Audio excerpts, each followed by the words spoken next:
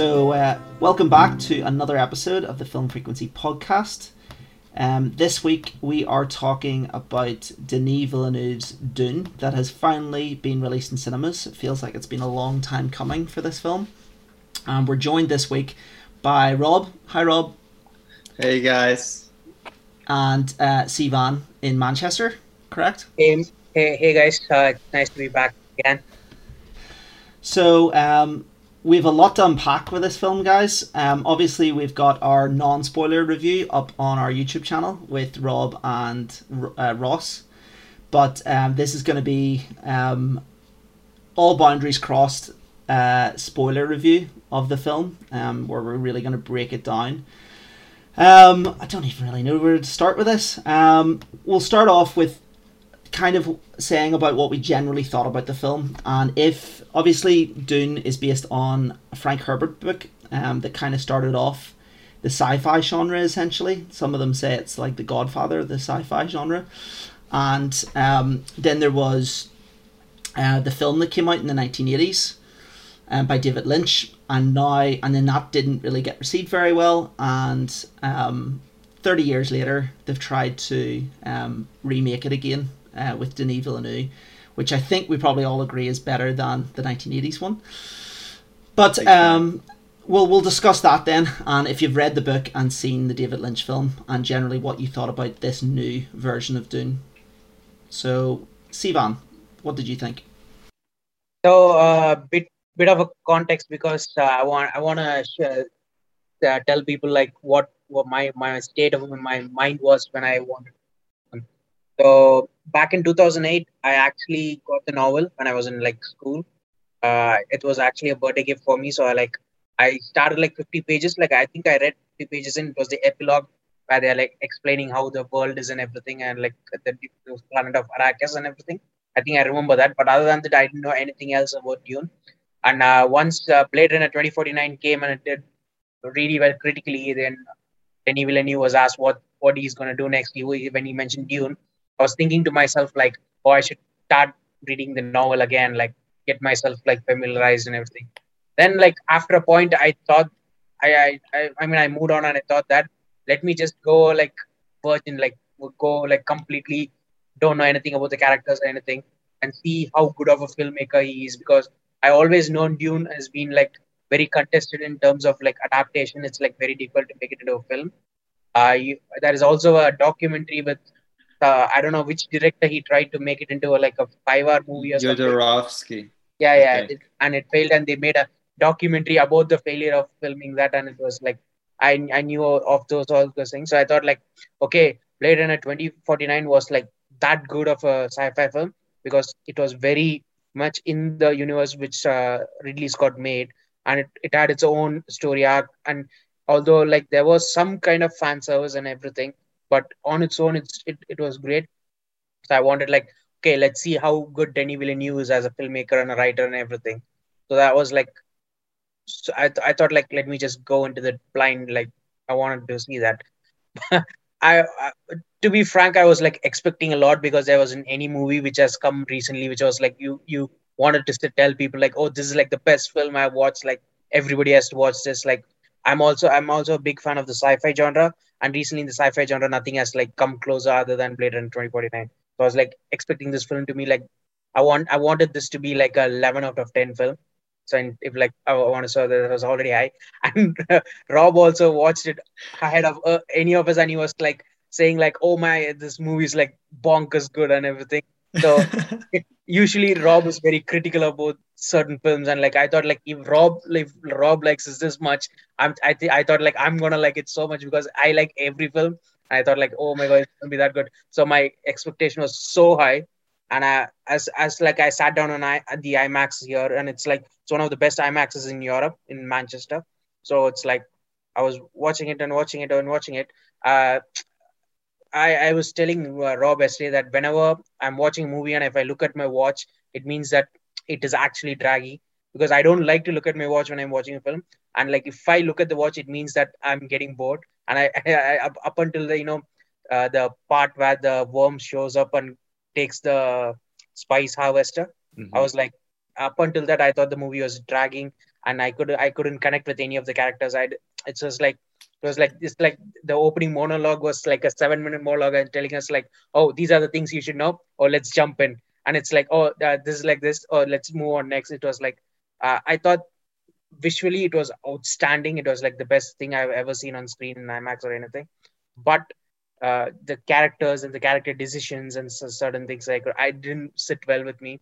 I thought, as I was telling Rob yesterday when we were like discussing as well, this movie should have been a trilogy instead of a two-part movie, and they should have delved into the first 30 minutes. The first 30 minutes, what they have talked about, showed up all the world building and everything, needed more breathing space, because all I've always heard about the novels is like it's a very intricate, complicated, like very well densely populated novel, and I was expecting that kind of a movie, but I felt the movie was very dumbed down to like a very simple level. It was like the world is huge, but the characters in it were very small. To my mind, it was like so. I was really underwhelmed, and like, and the movie ended out of nowhere as well. That was like, yeah, that was my initial thought. I lured you into a trap, Sivan. I had your expectations too high. Just like a sandworm. Yeah, let's speak about everything like later. That you guys can go ahead now. If you let me speak, I'll keep talking. What about you, Rob? So obviously you saw it before us. It was out last month, wasn't it? In Canada? Yeah, I saw it early September, and then I watched it again just this past Friday, and I loved it both times. I essentially, when I walked into the theater the first time, I wanted to see a Denis Villeneuve film, because he is one of the finest filmmakers, I think, working today in Hollywood. His level of restraint and his visual storytelling is so impressive, and the sound design in his films, especially Blade Runner 2049, it's just unmatched in anything since then, in my opinion. So I went in with high expectations, and it exceeded my expectations. I thought that the world building was incredible. The emotions in the film felt so real, as opposed to many other science fiction films that have that level, that scale. It felt something lived in, and although it's set thousands of years in the future, it felt like something that was very close to our reality. So yeah, I walked out with exactly what I wanted, if not more, in terms of an uncompromised vision. That's how I felt watching it. I felt like this was a Denis Villeneuve film through and through. And yeah, I didn't have anything. Part of the reason why I feel a lot of the reviews, they didn't necessarily like the film because it ends very, somewhat abruptly. I didn't have that same feeling because it's very transparent with you at the very beginning of the movie. It just tells you it's Dune Part 1. It's not like many other films that have sequels. They don't, and their endings may not have this firm conclusion. They don't have that level of transparency. Then not every one of those type of trilogy films, to me, they start out with a part 1 or a part 2 or whatever it is. So I walked in with my expectations already set when I saw that they were going to title it that way. And yeah, I walked away. I think a lot of the spoiler-free review tackled a lot of the things that I admired about the movie. And I was a big fan. And it's by far way better than the 1980s David Lynch one, which Roger Ebert said was like the worst film of that year, I think. And it really is bad. Yeah, I mean, I actually, we'll get onto this later on, Rob. I actually have a bit of a theory as to why people didn't like how the ending of the film happened. And I don't think it's just down to the fact that it's part 1 of a 2-part film, essentially. I think there's another reason to it, which I was talking to Corey earlier about. But coming out of the film myself, obviously I had the hype behind this. There was a lot of hype. Stellar cast, stellar director behind it. the top of his game. Everything was in position for this to be, as Sivan kind of said, an 11 out of 10 type film. And it's still, again, it is the first part of this journey and of this story. So it's too early to say, that necessarily this isn't going to be an 11 out of 10 type franchise. But I really, really enjoyed. It's visually incredible. It is a 12 out of 10 when it comes to the visuals on screen. It's very artistic. As you said, Rob, it's uncompromised. It is a Denis Villeneuve film. It is not like Warner Brothers have went in there and tampered about with it. And it is stunning. I did have problems that Sivan said about character. I did feel like the characters could have been fleshed out more. I understand the world building takes a lot to try and build up, and I think he did a really good job with the world building, and it didn't feel like a total slog either. It felt like it was going at a good pace. But my issues were in the tail end of the film, the last 30 or 40 minutes, after pretty much the betrayal, but we'll get into that at the end. So Corey, what did you think? You saw it a night before I did. Yeah, I mean, I was the same as you. I was excited about it.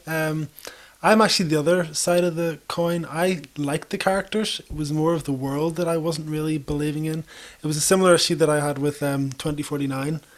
And I think I made the example of the scene where Ryan Gosling's character is sitting eating his food, and I thought that was a bit clinical compared to like the opening scene of Blade Runner where you see Deckard eating the food and the world seems very alive. And it was the same with Arrakis. I thought the city would have a bit more vibrancy to it. I know this is just, their house was just coming in at this point, but I felt a lot of the sets were quite boring in terms of the like characters within them. I really loved the individual characters and the performances, but I just thought the world could have been built out a little bit more. I would have liked to have seen a bit more of that, even a wee bit more of the Fremen, the Sand People, as we've been calling them. I would like to have seen a bit more of those characters. You can see so many, like you can just tell how Star Wars has just been totally adapted from everything to do with Dune. But yeah, I think I really liked it. I liked it more than I thought I was going to like it. Visuals were absolutely amazing. Soundtrack I thought was fantastic. I did speak with my dad afterwards. I think Hans Zimmer is not making the same level of music as he has done, but it's still like he doesn't have big iconic scores anymore, but they're all still ridiculously solid. Very, very good sound design. I will admit, Mark, when you were talking about the fact that the visuals kind of start to get a bit samey, especially all the like dusty bits. I was starting to get a bit bored with.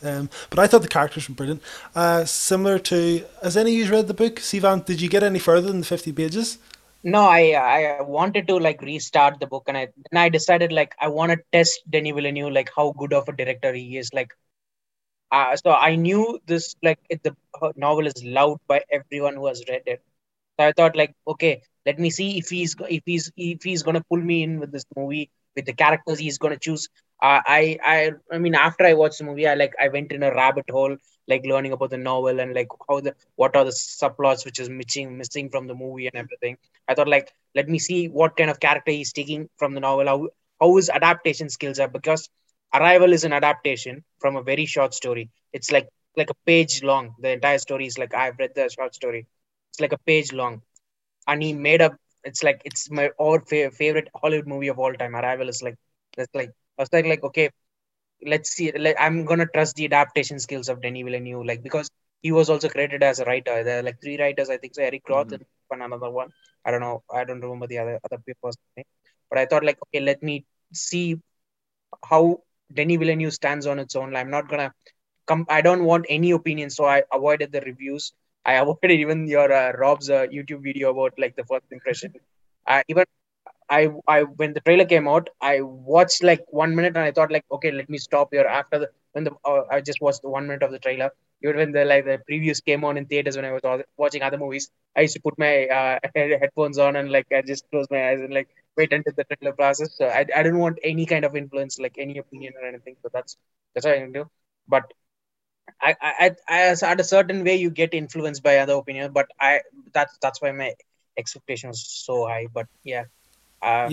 So I only got the book over the summer there, and I've read 200 pages of it, which is just up to before the betrayal. So I really liked how seeing the characters come to life. It's the first time I've actually done that. I would be kind of someone who most films I would watch, I wouldn't have read the book or even any aspects of the book before. So I was really interested in seeing, and I found it really helpful, kind of, especially the whole stuff with the Ben Gesserit and your man, all the different characters, because the names, I think the pronunciation for a lot of the names was a lot different in my head than how they're actually said in English. But yeah, so I like kind of having that basis. That really helped me. And as we're going to talk later on about the sandworm scene, seeing that on the page compared to what it looked like visually in the movie, it just brings it to life so much more than what it looked like, and probably my favorite scene of the film. Yeah, I did find that one of the concerns that people were having with this film was because it was such dense mythology that it would be hard to grasp if you hadn't read the book. But I actually went with my family, and my dad cannot anything half complicated. He is out. He's checked out. Like Inception to him is like boom, like way over his head.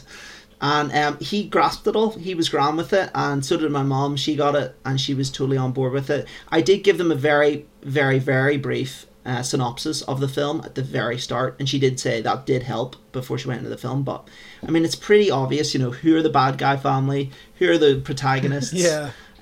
What are they doing? Who's betraying who? Like, it is. I don't think it's that hard to follow as far as that. Pretty clear as well. Yeah, I think that's just a testament. Like, yeah, the relationships in the book, maybe they're a little bit more complex, but I think that Denis Villeneuve is such a great visualist that he finds a way to kind of simplify the things on the page, even though he's such a big fan, in a way that's easily digestible for everybody. Like, even my sister watched it, and she isn't really into sci-fi, so not into those like big world building type things, and she was really into it, and everything made sense just fine. And a lot of the aspects from the book, like the voice, I think the direction that they went with something like that, which could be perceived as silly if done wrong, is actually done in a very compelling and sometimes terrifying way whenever, like in the helicopter scene that they were in, trying to manipulate the Harkonnen.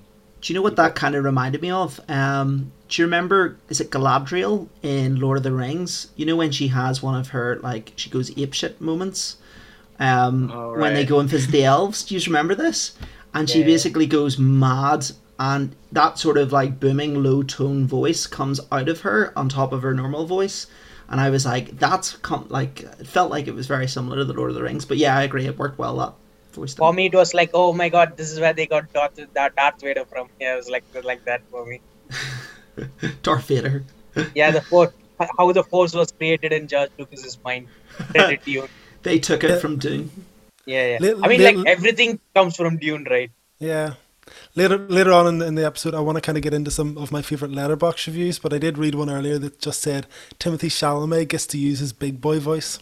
Yeah, which I thought that was great. So, I think we can go like first act, second, middle act, and last act. We can break it down by act, and we can discuss that. Go from there, yeah. Well, should we start with, because one of the things, maybe my favorite thing out of the entire film was the visuals. I thought the visuals were incredible, and there were just so many moments that we could pick out that were just, you were like, that's class, that's really cool how they did that, that's really cool. He was just on fire with his visuals, Denis Villeneuve, and I actually think that's maybe his biggest strength as a director, is the visuals. What did we all think about how it was all presented, and the color palette, and how it was filmed, and how it felt lived in? Yeah, a huge shout out to Greg Fraser. He's DP on the film, and he's doing the new Batman film as well. So I'm like really, it was really nice.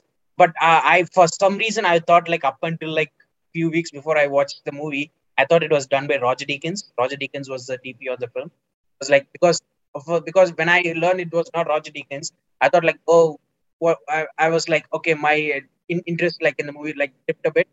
Then I saw the Batman trailer and I saw Greg Fraser's work, and I thought like, okay, Denis Villeneuve chose the right guy.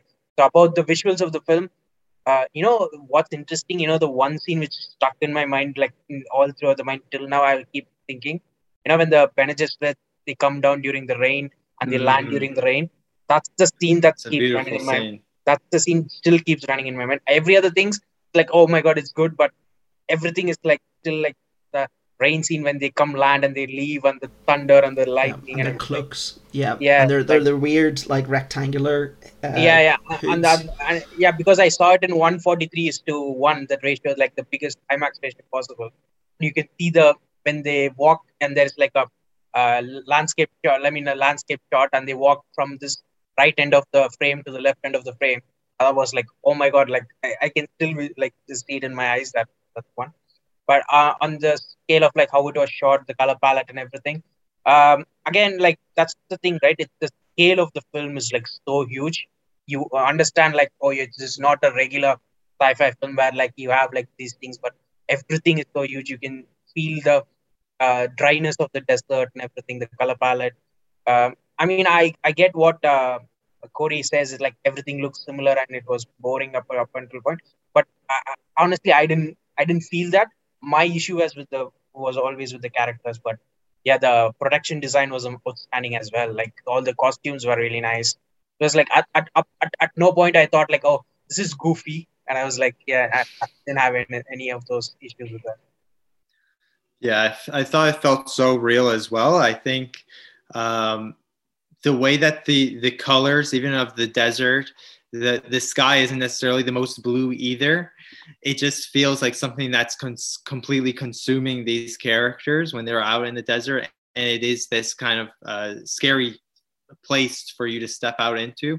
One of my favorite scenes is when they first land on Arrakis from Caladan. Up until that point, you had more or less spent time with Paul and the main cast on Caladan, which doesn't look too different from the usual type of green environments, and they step onto this different world, and it just has this absorbing look into it. It feels like a different culture, a different world, which is how it feels sometimes when you travel to countries that on continents that you aren't familiar with. So I think that they captured like the true feelings of being in a place that's completely different from where you're originally from, as well as the sound design. I thought also like kind of mirrored those elements. The production design is gorgeous. I think the look of the Thornopicopters. I don't even know what they're called. The helicopters, wherever they're using. The Thopter. They're just, very real and tangible, and nothing felt false, even in the with the CGI. But they use a lot of practical effects. Even that Thopter was a practical effect too. They built something that was very large. So yeah, it's very impressive. And I think the Harkonnen scenes, as I mentioned in like the spoiler-free review, it was one of the standouts for me. It felt very Alien-esque and Ridley Scott-esque with how like in the design work of H.R. Geiger, I think is his name. Interesting fact, like when the failed Dune movie. Jodorowsky. He was going to use him. Yeah, Geiger was signed up to do the design for that film. Yeah. Because it failed, he went and did Ridley Scott's. It was the same guy who was part of that project and who did Ridley Scott's Alien as well. So that's why you get very similar alien designs. The xenomorphs are all inspired from the things from the Dune. And when you look at even like the Baron's design and the fact that he floats around, that's something that can come off as so silly if done wrong, but it is actually chilling when you see him lift up from his seat. Oh man, like that too, like you have to seeing it in the massive, like the vertical IMAX thing was so good. Amazing, yeah. I totally agree. You hit the nail on the head there, Rob. Like that could come off very goofy. Like it's definitely a risk to go for that. And I think it really paid off. It was the Baron scenes were some of my very favourite scenes in the whole thing.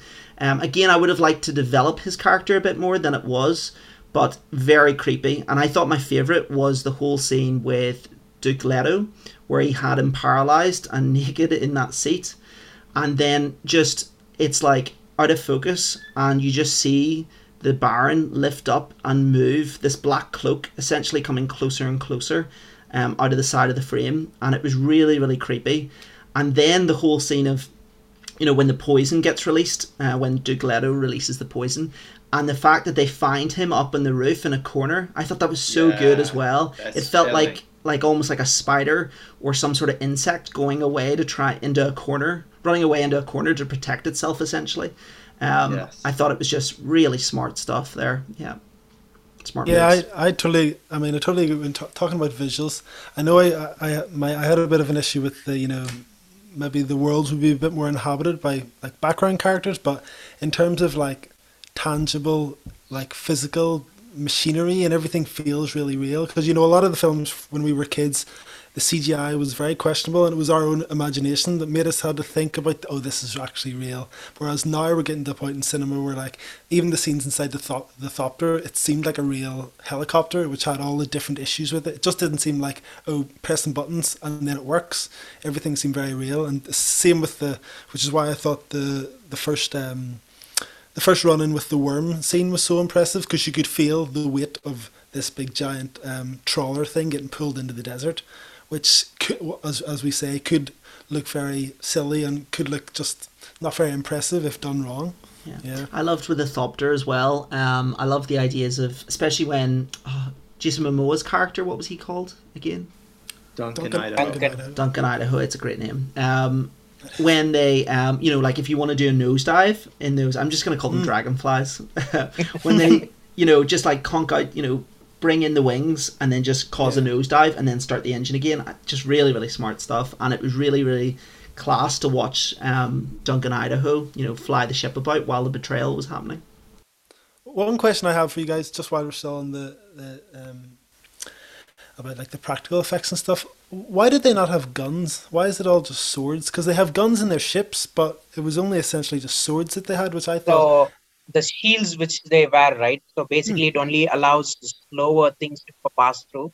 So a gun is a fast projectile. But I had the same doubt as well, because he gets shot at back the spine thingy, right? Yeah. So that is also like a projectile, but it stays when the shield is there. So it was confusing because I was reading about that like after, because that was like the thing which was always on my mind, because you know when fire the rocket from the thing to destroy all the ships, it stays on it and waits for it to go and it gets blasted. I think so technically you can use a gun, but they don't use a gun like that for me. But in the book, I read that in the book, totally mentioned that like even slow projectiles don't go through or something like that. But that's why they have to come closer and like use their knife to kill everyone. That's why. Yeah, definitely visually, it makes it a bit more interesting, you know, just instead of like laser battles across the place, you know, the fact that it's hand-to-hand combat definitely makes it a bit more interesting. Yeah, and another thing that could have came off looking really corny was those shields. But the way that the David Lynch one, I think it's iconic for how bad it looks. And they're like walking around with a hexagon around their head or something. Like it just looks so silly. But in this, it never felt corny, and you still have full view of your actors moving around. It's a great visual idea. So, shall we discuss a bit about the characters and the performances? Because obviously Denis Villeneuve had lined up a stellar cast here. Some of the biggest names in Hollywood were in this film. What did we think of them? What did we think of our lead, Timothée Chalamet as Paul? And what did you think of the character developments? Okay, so the entire first act is like what character development, right? Like basically the entire first act of the movie is like setting up the world and character development. And that's where like the movie really failed me. Like I wanted a bit more about the universe because I have zero knowledge about the books and everything. I wanted a bit more. So it's like, you know, the entire catalyst of the story is that warring houses, like houses which don't trust each other and they war each other. That's the entire... Sivan, do you want to come closer to your mic? Because I think it's cutting out every so often. I'm not sure what's... Oh, so sorry. You're all right. Go ahead. So yeah, the entire like the overall arc is like Warring Houses. It's like a Game of Thrones set in space, right? So that's the thing. So I thought the movie really lacked much more elaboration in that. And they say like, okay, the emperor is jealous of a house, so he's taking another house and using them to like get rid of everything. And what it basically is just a 2 minute dialogue, which gives that thing. And I thought like I wanted a bit more about Leto, like Duke Leto's like as I was discussing with Robbie, I felt he was more like a Ned Stark kind of a character, who's someone who's like very focused and loyal and everything, but also very devoted to his own family. But he has to respect the traditions and stuff and everything. He doesn't. He wants to follow the rules. Like he's someone who is betrayed because of his own like. It's naivety almost. Yeah. Yeah. So I kind of want. You can see that's what he is, but I wanted a bit more out of that. Like and like there are like and like why there is an enmity between the houses. That's not explained at all. Yeah. I would totally agree with that. Yeah, because I wasn't even sure when I left the film. I think I had to check with my brother.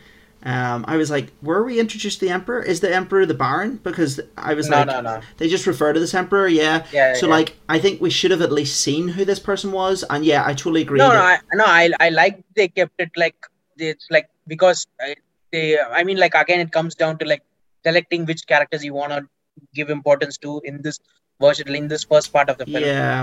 He might have thought like, oh, just bringing a big character for just a scene and like not showing him the entire film must not have not. I understand why Denis Villeneuve does that, but it plays well with us. You know that there's like a bigger evil which you don't see, and he's all like you see he's like a mastermind. Yeah, it just makes it a wee bit easier to kind of understand what pawn pieces essentially are being moved here, if that makes sense, when it comes to one house betraying another one, and somehow there's a third like overlord that's essentially moving these pawn pieces. You know, I think it just helps, especially when we move into this next film, if this happens, so that people understand where this emperor has come from. Yeah, and another thing was like then we learned that there's like these Bene Gesserit or like an all controlling like who have been like secretly shaping the future, shaping the past and the future and everything what they plan. I'm like okay, so the emperor is not the powerful now. That's like these people, and it's all like it's it's like they are giving you information and just moving too fast out like from that position. For me, it was like that. I was like, okay, I see. Again, I said like, why do the the other house hate this house? Are there more houses like just like so? Are they not like? Are they not involved in this? Yeah. Are they not taking allegiances? So I mean like are people in the universe that stupid that like once this family leaves and they come and occupy this and they get attacked, so they won't know that it was like orchestrated by the emperor or something like is it that because I wanted more of those intricate chess games and everything, but it was like more like we want to set this up movie for Paul's character, so all the other things doesn't matter for you. So we want to give you that Paul's journey. So it's like it's again right. Imagine if entire Game of Thrones was just about Jon Snow and the other characters were ignored. It was like that for me. You leave out half the families, yeah. No, I do agree. I can understand that would help. Again, you could get the film a bit lost if you were to decide to throw in all these other houses. That would, it just becomes then even more bulky. But yeah, I can get what you mean. It helps to see the bigger picture, like where's all these other houses? All we know is there's the Harkonnens and the Atreides, and then that's it. Yeah, that's why I say that he could have made it into a trilogy where like the first 30 minutes could have been the entire movie, and it could have ended with the betrayal. That could have been a better film as a story wise.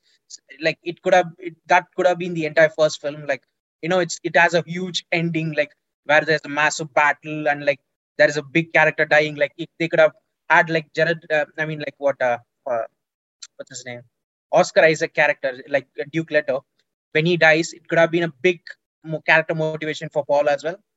So it's like he could have like again it comes down to production costs and everything. Making 3 movies, like 15 years of Denis Villeneuve's life. So this movie, the second part is not going to come for another 4 years. So if it is three movies, that's already 15 years of his life. So I get why they couldn't make it into three movie part, but it's those kind of it's like so. I had a very good analogy yesterday when I told Rob. It's like I was just wanted to go sit in the theater and ask the movie to punch me with everything it's got. And after the movie, it felt like the movie could have punched me a lot more, and I could have taken a lot more. But it didn't. It didn't want to punch me. It just was like teasing me with all these punches and everything. So that's how it felt. The one thing, like literally, like ruined, like I ruined my mind about the movie was the doctor guy's betrayal character. His character motivation did not sit with me because it's like, what was he thinking? So it's like his wife is kidnapped. Okay, he's been uh, serving this family for so many years, so they don't know that this guy's wife has been kidnapped. So okay, that we can forgive. That's okay. So he wants to save his wife, so he's making a deal with the parents' family. Okay, so he actually, because he must know these people are bad people, right? So he actually thinks, okay, they will release my wife if I do that. If I betray this family, okay, that also you can forgive.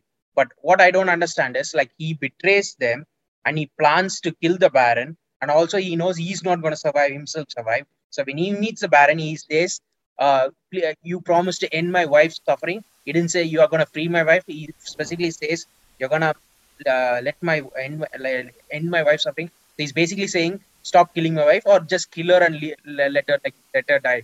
So it's like I don't understand. So there was like so many better ways he could have, like, that character's motivation I couldn't understand at all, like betraying this family. And also it was very childish or very simple to say, like, oh, he just switched off a button and like they came and attacked everyone. It was like that for me.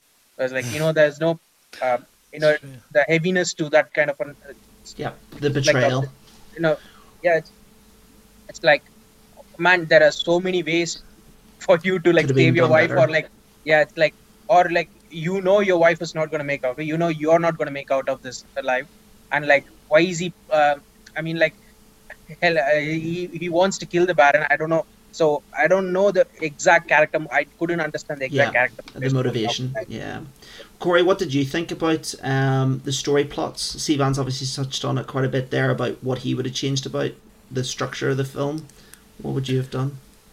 All that, yeah, I felt the bits after the betrayal kind of started to wane for me. Just maybe it was because the bits I hadn't read them. But overall, I was happy enough because I knew, as Rob said at the start, because you're going in knowing that there's a second part of it, and the story's not going to be wrapped up. I was ready for everything the way it kind of played out. I love But that, don't you think that shouldn't be the case? Like, on its own, this movie should stand on its own, not like saying like you're just making excuses for why the movie is not what you expected it, right? Yeah, I think this. I I was just think thinking, yeah. like, on its own, this movie should have been like, oh my god, this movie on its own is that good.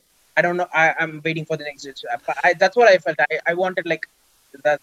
You get it Yeah, right. in terms of its production, I will agree. I don't think it holds well as a single film. I think a lot of other movies, like in the past, the second one maybe would have already been greenlit, or they had a filmed it back to back. But the fact that it isn't greenlit or it hasn't been filmed yet, me and Mark were saying earlier about the fact that like Gurney's character just kind of disappears. Thury Howitt kind of, you don't really find out what happens to them, and that kind of, let's say, for argument's sake, the second one doesn't happen. Just leaving those kind of characters up in the air, doesn't really sit well with me. Mark made a really great point earlier about like how he would have maybe filmed it and going back and forth between characters to kind of show a bit more of the story. But yeah, but I still really enjoyed the film. We were talking about performances there. I thought Rebecca Ferguson was fantastic in it. She's really believable as, that kind of character in a lot of these movies would kind of just be the Duke's wife, but because she holds a lot of the power in terms of her Ben Gesserit skills and the fact that she's training Paul in it, makes her a really well fleshed out character, probably even more so than the Duke Leto. But yeah, Rebecca Ferguson's a fantastic actor. And also Duncan Idaho, Jason Momoa, I think he's probably the most liveliest character in it and the most maybe believable. I think we could have had a bit more humour in it as well, but he definitely brings a lot of life to the scenes, and I was very sad when he got got the chop. What about you, Mark? I also, but I have to agree. Rebecca Ferguson was the standout character, and the most fleshed out character in the film. Yeah. I could understand what she wanted from the film, like what's the character motivation, what she's about, what she's going to do, and everything. Like so, that's the only character I actually thought was the most well done character in the film. Who's this? Jessica? Yeah, Lady Jessica. Lady Jessica. Yeah. No, she was good. I thought actually my favorite was Timothy Chalamet as the lead. I thought he did a really good job as Paul. I said to Corey that Timothy Chalamet has definitely been, whoever his agent is doing a phenomenal job with for Timothy Chalamet, because he's getting all the biggest gigs there is going in Hollywood at the moment, and he's clearly being kind of prepped up as really kind of almost like, well, maybe not say the next Leonardo DiCaprio, but kind of on that sort of level. He's in all the small, very serious Oscar roles, but he's also in the big budget things as well. And obviously, you know, I had a bit of apprehension. Is his acting chops strong enough to be doing that? But after seeing him in Call Me by Your Name and then in this, I was like, fair play. You are very good at what you're doing. I thought, particularly in the first half of the film, which is my favorite half, all up to the betrayal, I thought Timmy boy did a really good job. I really like the scene with the Bene Gesserit mother, and the whole scene of the box, and just the acting that he did there, really, really strong. The delivery of the lines as well, just really, really good.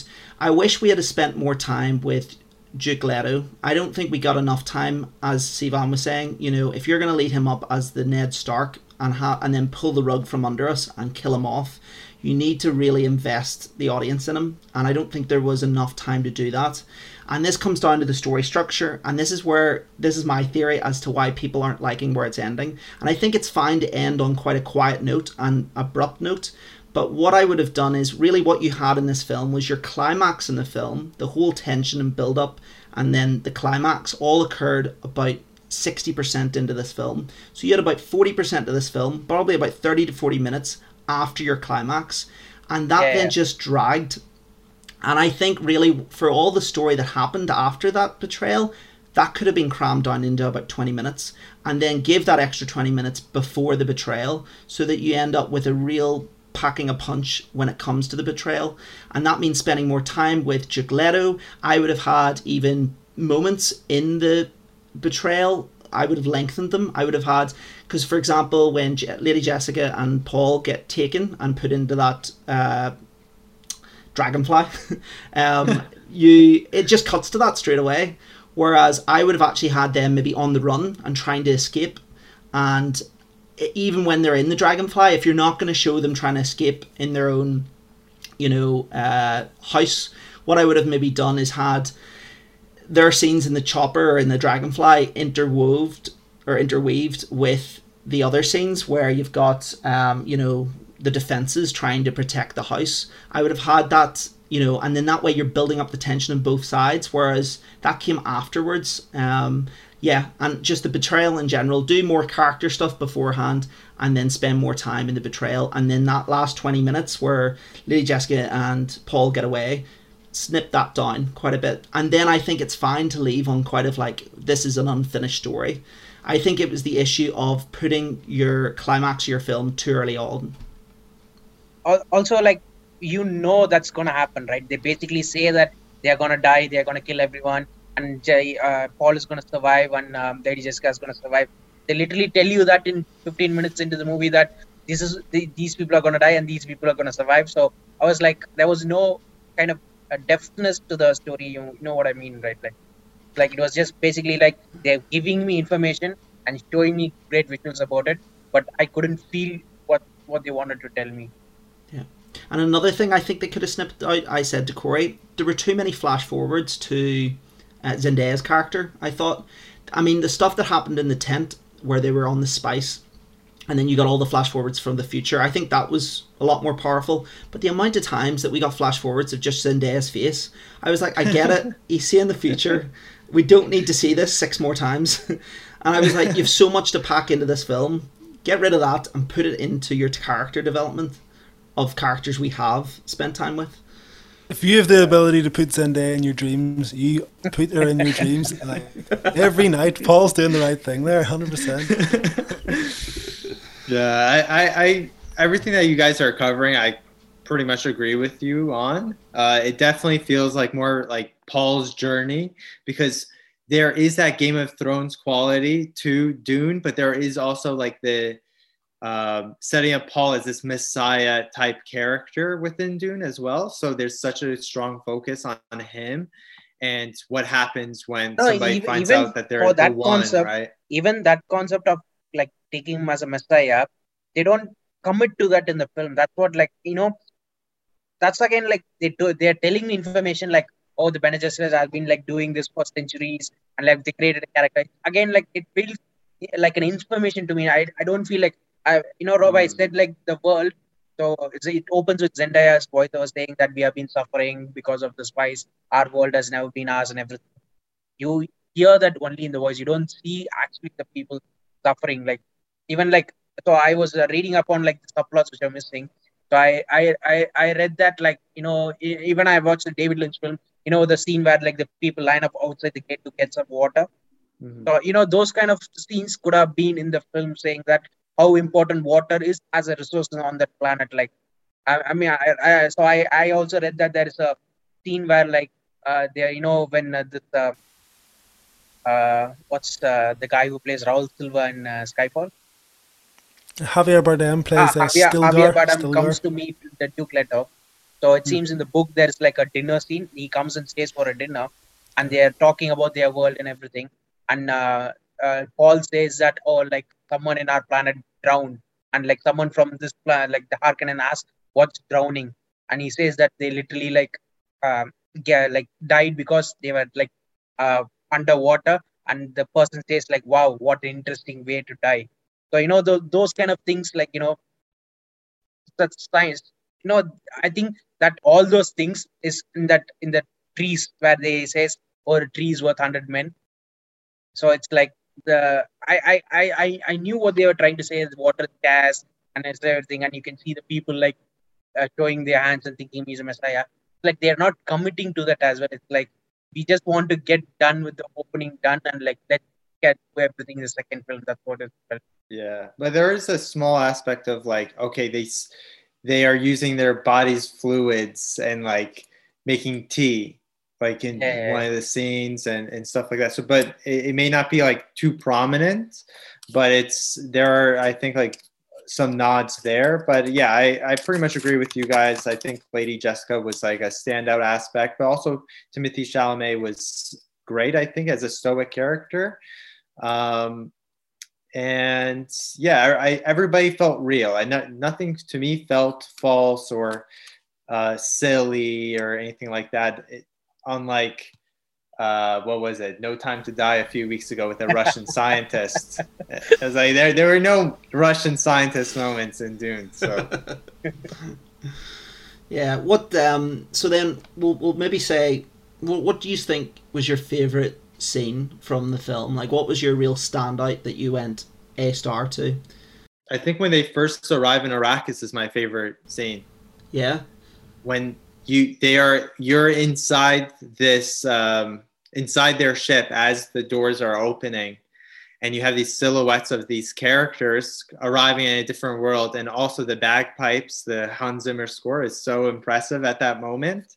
And you see this different culture, different world. I think that's something that resonates for, I think, anybody who has traveled anywhere. It is very exciting when you arrive somewhere different, but it's also like almost like a culture shock type situation. So that feeling just through imagery and sound was very effective to me.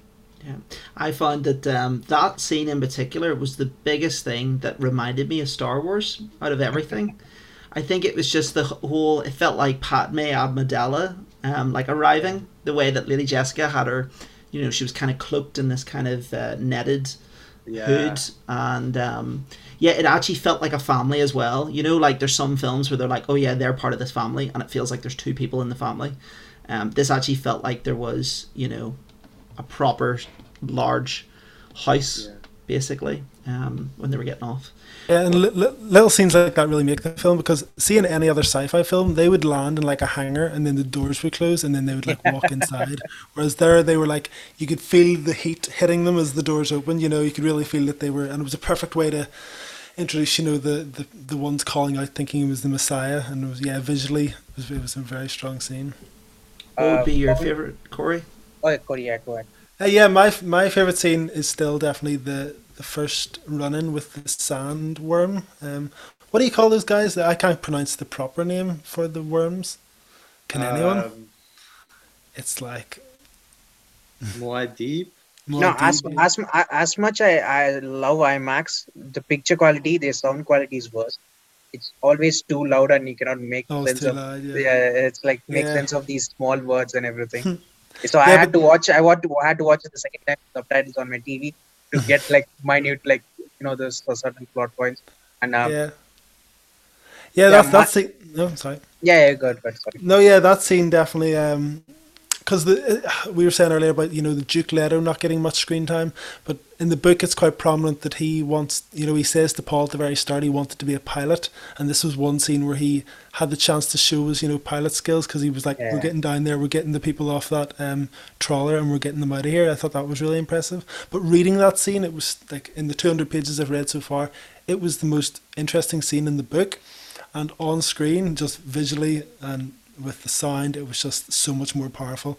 Like, you could really feel the tension, especially, and also the bit with the big balloon picking up. That didn't really come across to me very strongly in the book, so I wasn't quite sure what was going on. But yeah, visually seeing it, and then the bit where Paul's just sitting there, like, either like, where's Paul, and then it cuts to him just on his knees in front of the trawler, literally like 30 seconds away from getting munched by this big giant worm. But yeah, it was definitely the most powerful scene for me. I agree. I love that scene. I think that's maybe my favourite as well. I was saying to Corey, that was the glimpse of where I was like, oh, we're watching something really special here. Like a director, a masterful director at work sort of thing. Because, I mean, the concept of it is pretty straightforward, and it could be done, you know, it clearly takes really good direction in order to make that very suspenseful, and it definitely felt like it. It felt like, I was saying to Corey, a bit like Jaws, the sort of suspense you get from Jaws. It felt like, you guys need to get out of there now. And the scale of it as well, the scale was incredible, and you really, really grasped that with these sandworms. It wasn't just like, I don't know, like a bit of a problem if you're out in the desert. It's like, no, this is the major problem if you're out in the desert, is being munched by these sandworms. For me, I mean, as I said, visually, when I just land in the rain, that was like any cinema which has a good rain, they get my like thumbs up. Just like that for me.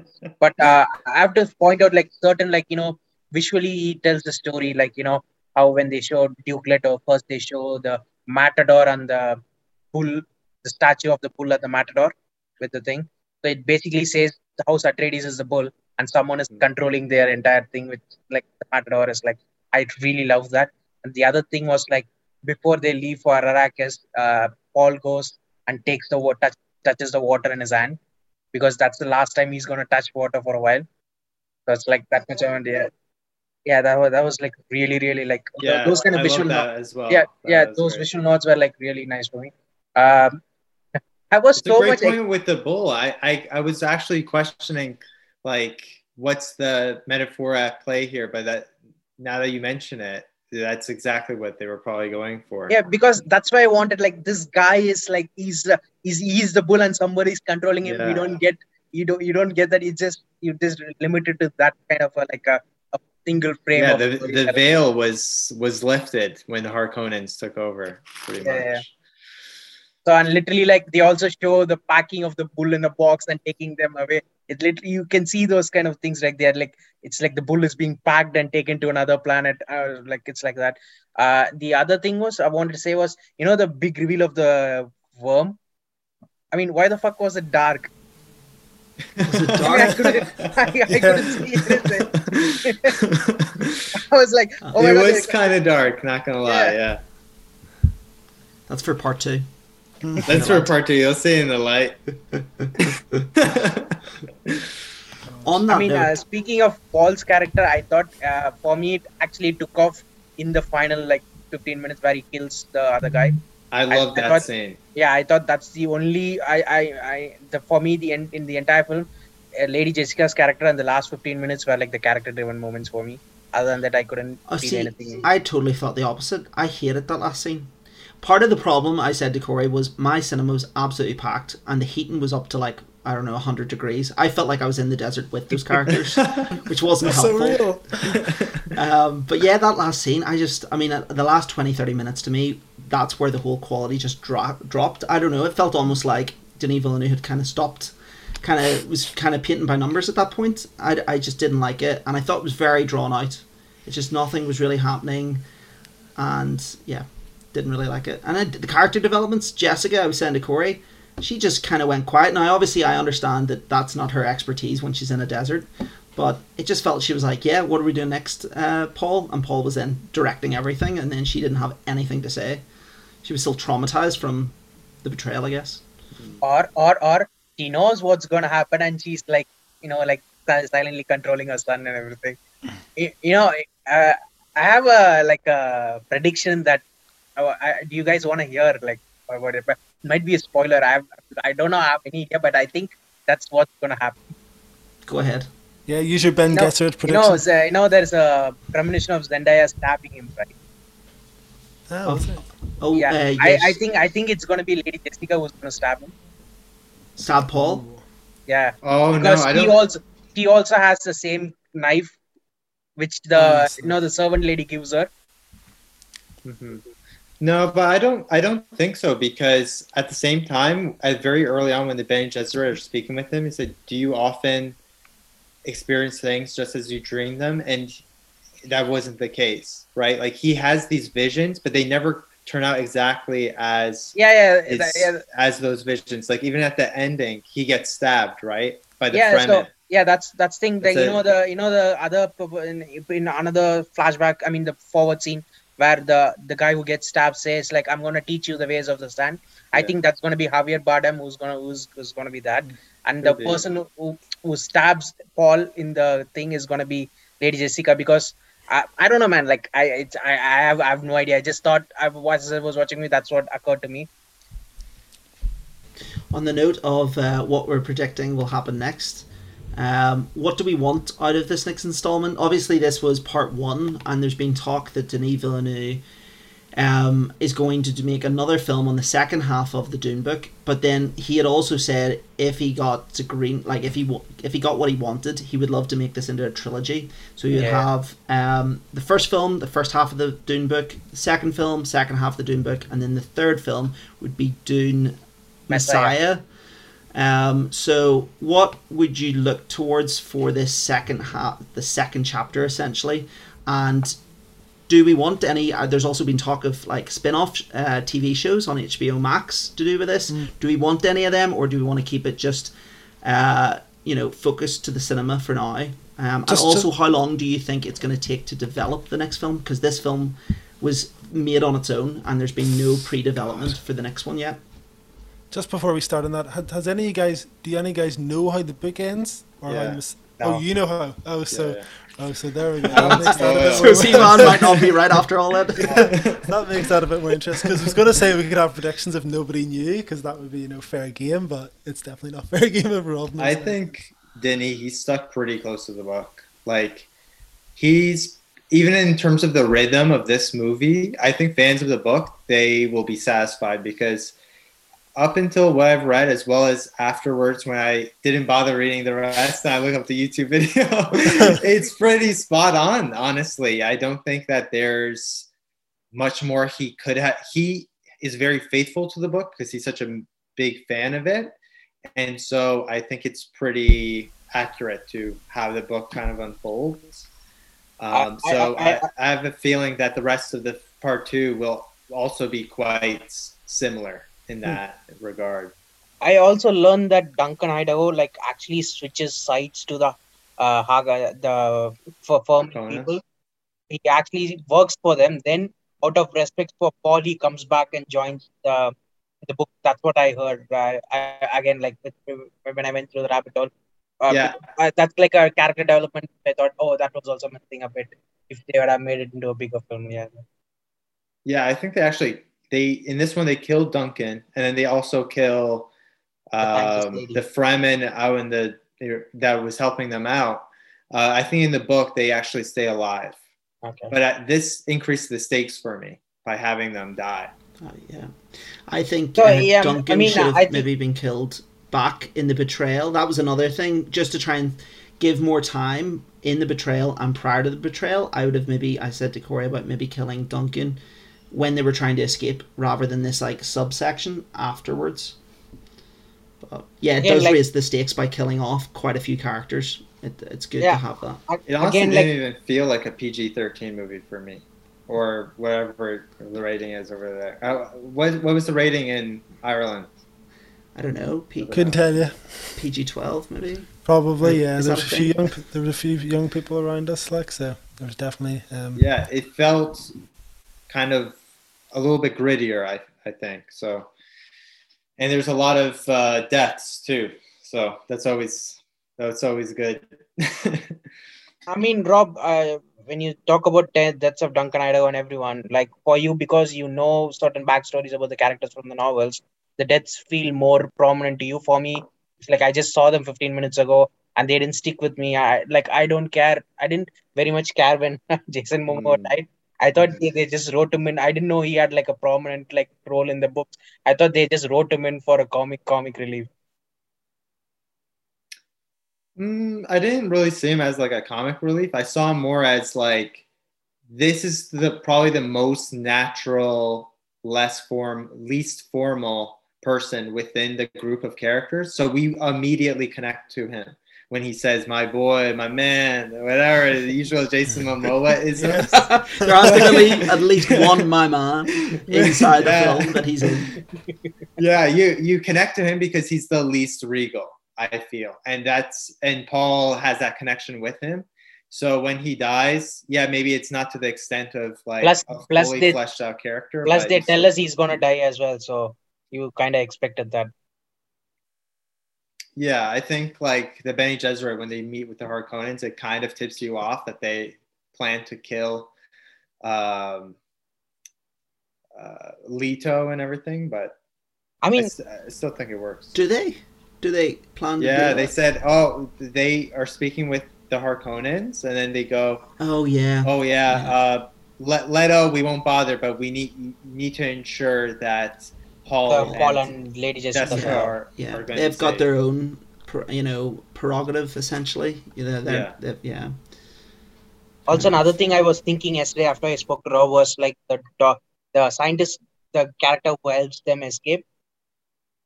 I didn't get a character motivation as well. He knew the House Atreides is gonna die that night.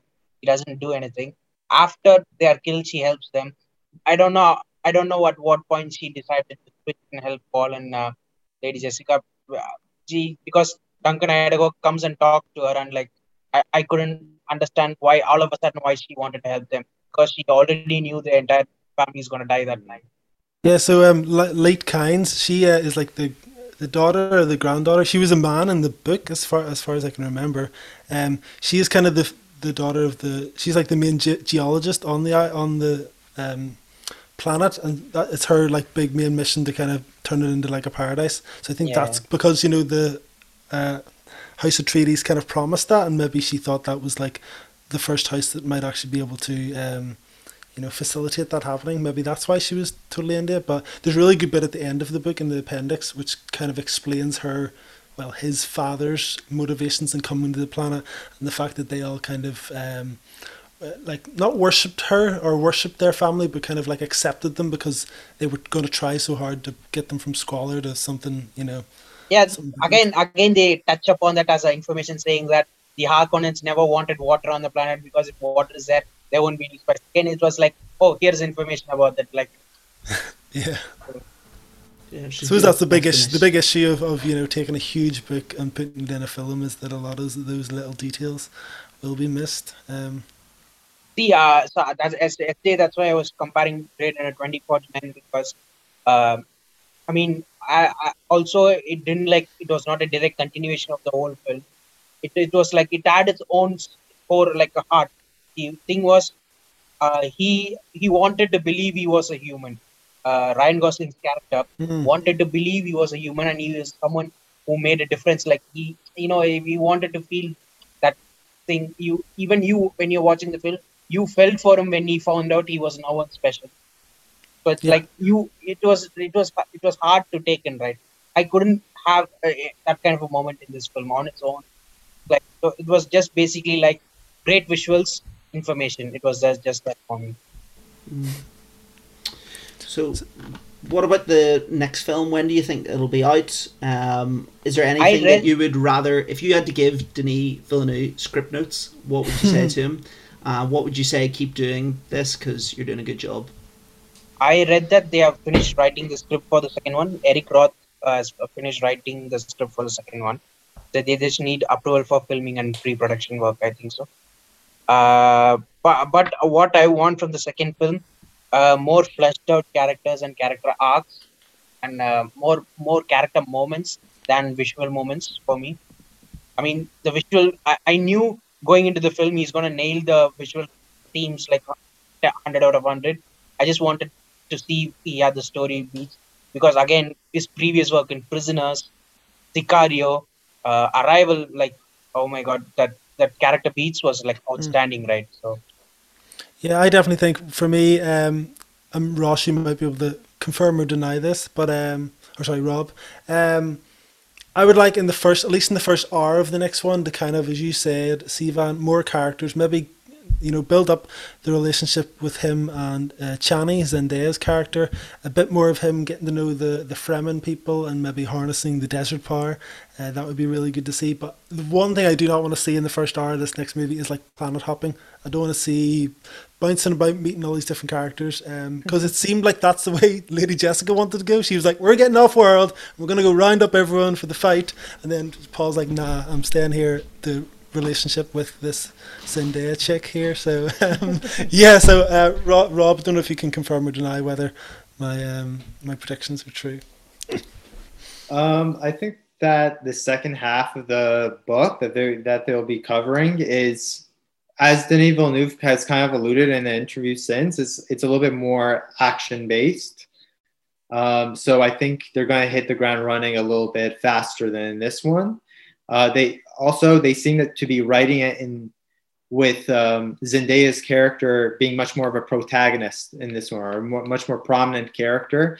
Even less, maybe Paul is going to take a bit of a step aside, even because they want to focus which is a good idea. I was even questioning, they're going to focus on these colonizers of this foreign land and of course they're the protagonists, but at the end of the day, like, they're still colonizing this area. So it's kind of like a blind spot, I think, in terms of, this book was written in the 60s, and ultimately it is, although Paul is the protagonist, it is like is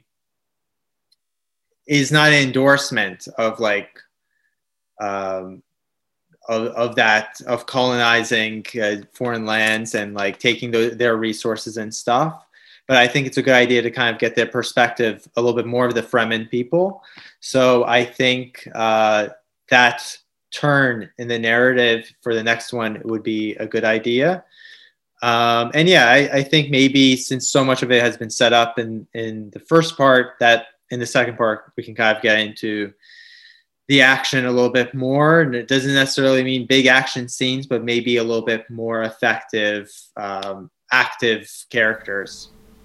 Yeah, I would totally agree. Yeah, the big thing I want is more character development. As Sivan said, he definitely should know by this stage he can nail the visuals, and just make sure you concentrate enough on really building those characters up. That would be my big ask. But yeah, everything else really, really like. And more sandworms, please. And writing of sandworms would be much appreciated. I wonder who they're going to cast as the Emperor too. That's true. Yeah, I was telling Rob, I hope it's not like a Snoke character in Star Wars. Oh no CGI, please, no CGI. Yeah, before we wrap up, we did this in the podcast a while ago where I went through some of my favourite letterbox reviews of this film, but there's some class ones for June, I have to say. I'd like to run through a few. So Julian gave it 3.5 stars. This is out of 5. She said, "I'm sorry, but I can't take Timothy Chalamet seriously. He looks like a guy who knows too much about TikTok." That's an interesting one. That's a good point. Carson gave it 4 out of 5. She said, "My takeaway is that Jason Momoa is my favourite action star, $1 million smile and a great head of hair," which is quite good. Some of the more negative ones, Cookie gave it 2.5 stars. She said, "Not bad if you ever just feel like staring at the colour orange and not feeling a single emotion for 2.5 hours." Another 2.5 one is 155 minutes of industrial design and 1,000-yard stares while Hans Zimmer honks at you with his giant mechanical goose. Yeah, so there's some of the, you can find out more great reviews on Letterboxd. Please sponsor us. Just finally, to wrap up, shall we try and give it a rating out of 10 for each of us? Sivan, start us off. I mean, if I'm like objectively rating it, I would give it a 7.5. But since I enjoy the visual and everything, I would give it an 8. Corey? Yeah, I'm going to stick with my 8 out of 10. Although there's been a lot of negatives in the days since, I think, as you said earlier, and I do not like saying this normally about films, but I did feel this watching it. I was like, I want to see the second one right away. You know, I feel like I will appreciate this first one so much better once I see. It really does feel like one film split into 2. So if you know what I mean. So yeah, I'll still stick with my 8 out of 10, and hopefully the second will solidify that. Good. Rob? I would give it a 9 out of 10. I think you can't get a better cinematic experience, especially if you watch it in IMAX. I think it's just like the work when you watch it. I feel like I'm watching the work of a master. Yeah, in terms of the conclusion of the movie, it does feel like there's a lot of loose ends, but at the same time, I feel like at the very start with them titling Part 1, it's kind of transparent with how they decide to lay out the story. So yeah, I would give it a 9 out of 10. I was very, very happy with it. And I think I would match Sivan with a 7.5, I think, out of 10. It is, for all the kind of bits that I've picked at over this podcast and kind of talking beforehand about it, I still think it's probably my favourite film since the pandemic. And it did stay with me. Like, all today I was thinking about it, which is more than can be said by a lot of films.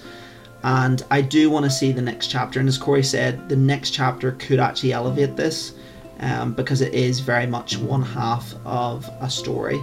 So and I do want to see the next one as well. So I hope that people turn out to see this film, go see Dune, so that we definitely do get a second and hopefully third chapter to this story. Right, we'll finish it up there. That is our spoiler review of Dune. Thanks, Rob and Sivan, for coming on and discussing it. Always a pleasure. You can follow us on Facebook, Twitter, and Instagram, and hopefully this episode will be we'll have another one in a couple of weeks' time. So look out for that, and keep watching movies.